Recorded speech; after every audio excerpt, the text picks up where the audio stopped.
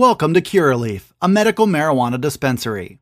Whether you're a longtime patient or you're just getting acquainted with this incredible plant, Curaleaf of Pennsylvania is honored to guide you along your medical marijuana journey. The picks are in for Penn State's home opener against Ball State. We've got 4 keys for the Lions to beat the Cardinals and get off to a 2-0 start. Penn State running back Noah Cain is feeling blessed in his return to the field, and Ball State coach Mike New offers his thoughts on the challenge that awaits in a talented Penn State team. I'm Dustin Hockensmith from Penn Live. We'll tackle those headlines coming up on the Blue-White Breakdown. Penn State is a heavy favorite going into its home opener against Ball State, and Penn Live staff are on board with a Lions win. All 6 picks submitted as part of our predictions roundup were in favor of Penn State, but just one had the Lions covering a 22-point spread. Penn State rides a huge wave of momentum into its home debut, following a 16-10 win over number 12 Wisconsin last weekend.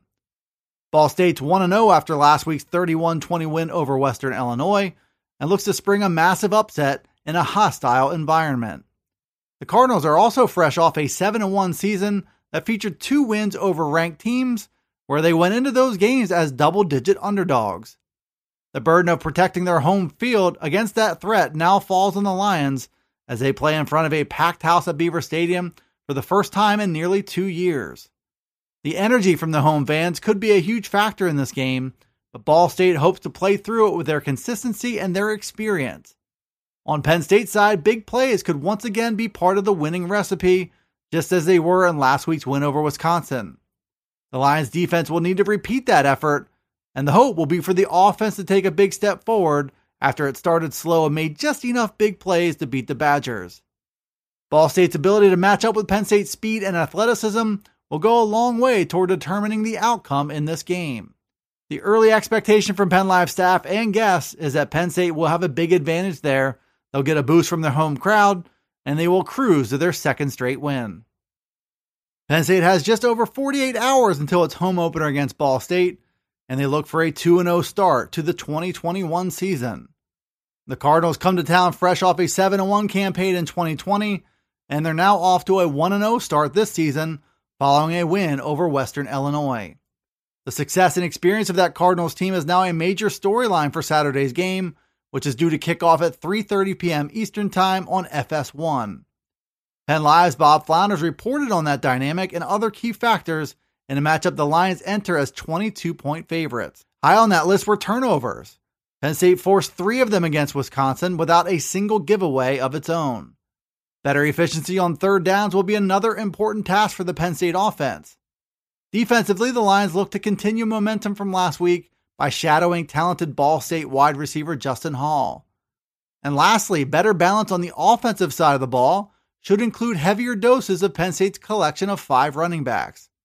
If the Lions can check off all those boxes, their chances of plowing through Ball State should be much, much better.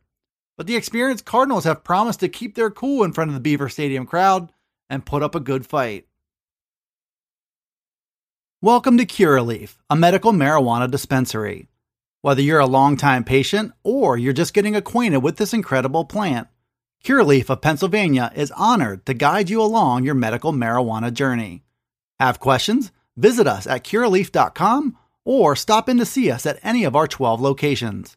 Let's talk medical marijuana and let our confidence become yours. Penn State running back Noah Cain saw his role grow late in last week's 16-10 win over Wisconsin. He finished the game with 8 carries for 48 yards, and he also caught 5 passes for 27 more yards, most of which came in the second half. Cain also scored the game's winning touchdown on a hard run from 3 yards out. He also helped to open up the Penn State offense by picking up key yardage as a receiver on the edges of the field. But perhaps most importantly of all, Cain played a big role in pass protection, even picking up a Wisconsin blitzer on a 49-yard touchdown catch by Jahan Dotson that got the Lions on the board in the third quarter. The whole package is part of what Penn State was missing right out of the gates in a 2020 season that unraveled early. Cain was used sparingly in the first half against Wisconsin and in his return to the field, but he gradually took the game over.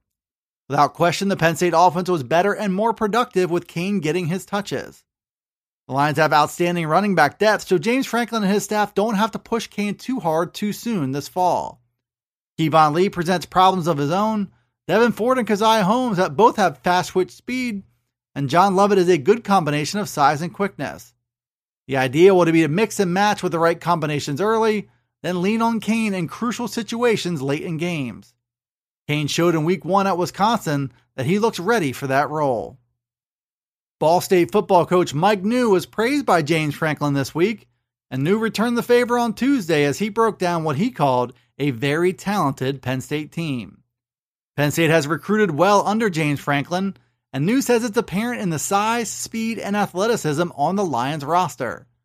Those abilities paid huge dividends in last Saturday's 16-10 win over Wisconsin, in which big plays were the driving force. New is aware of all that physical talent and the constant threat it poses to his defense. Ball State comes into it with a 1-0 record after a 31-21 win over Western Illinois, where the Cardinals rushed for 216 yards. On the other side, though, Western Illinois did find some success through the air, including 367 yards on 30 of 43 pass attempts. Dennis Houston hauled in 12 passes from Connor Sampson for 237 yards and 2 scores against this Ball State defense. So it's fair to wonder what the Cardinals will be able to do with the Penn State tandem of Jahan Dotson and Parker Washington. The same could be said about the Lions' electric pass rush and their linebackers, which include 2 former 5-star recruits. This could be a tall order for New and Ball State, which will instead focus on doing all the little things right and trying to slow the game down. Saturday will be a battle of those wills, but as we saw at Wisconsin, these Lions have a chance to explode for big plays at any given time. Thanks for tuning in to the Blue White Breakdown. It's available right here on Penn Live. You can also find it on Alexa, Apple, Google, Spotify, and Stitcher.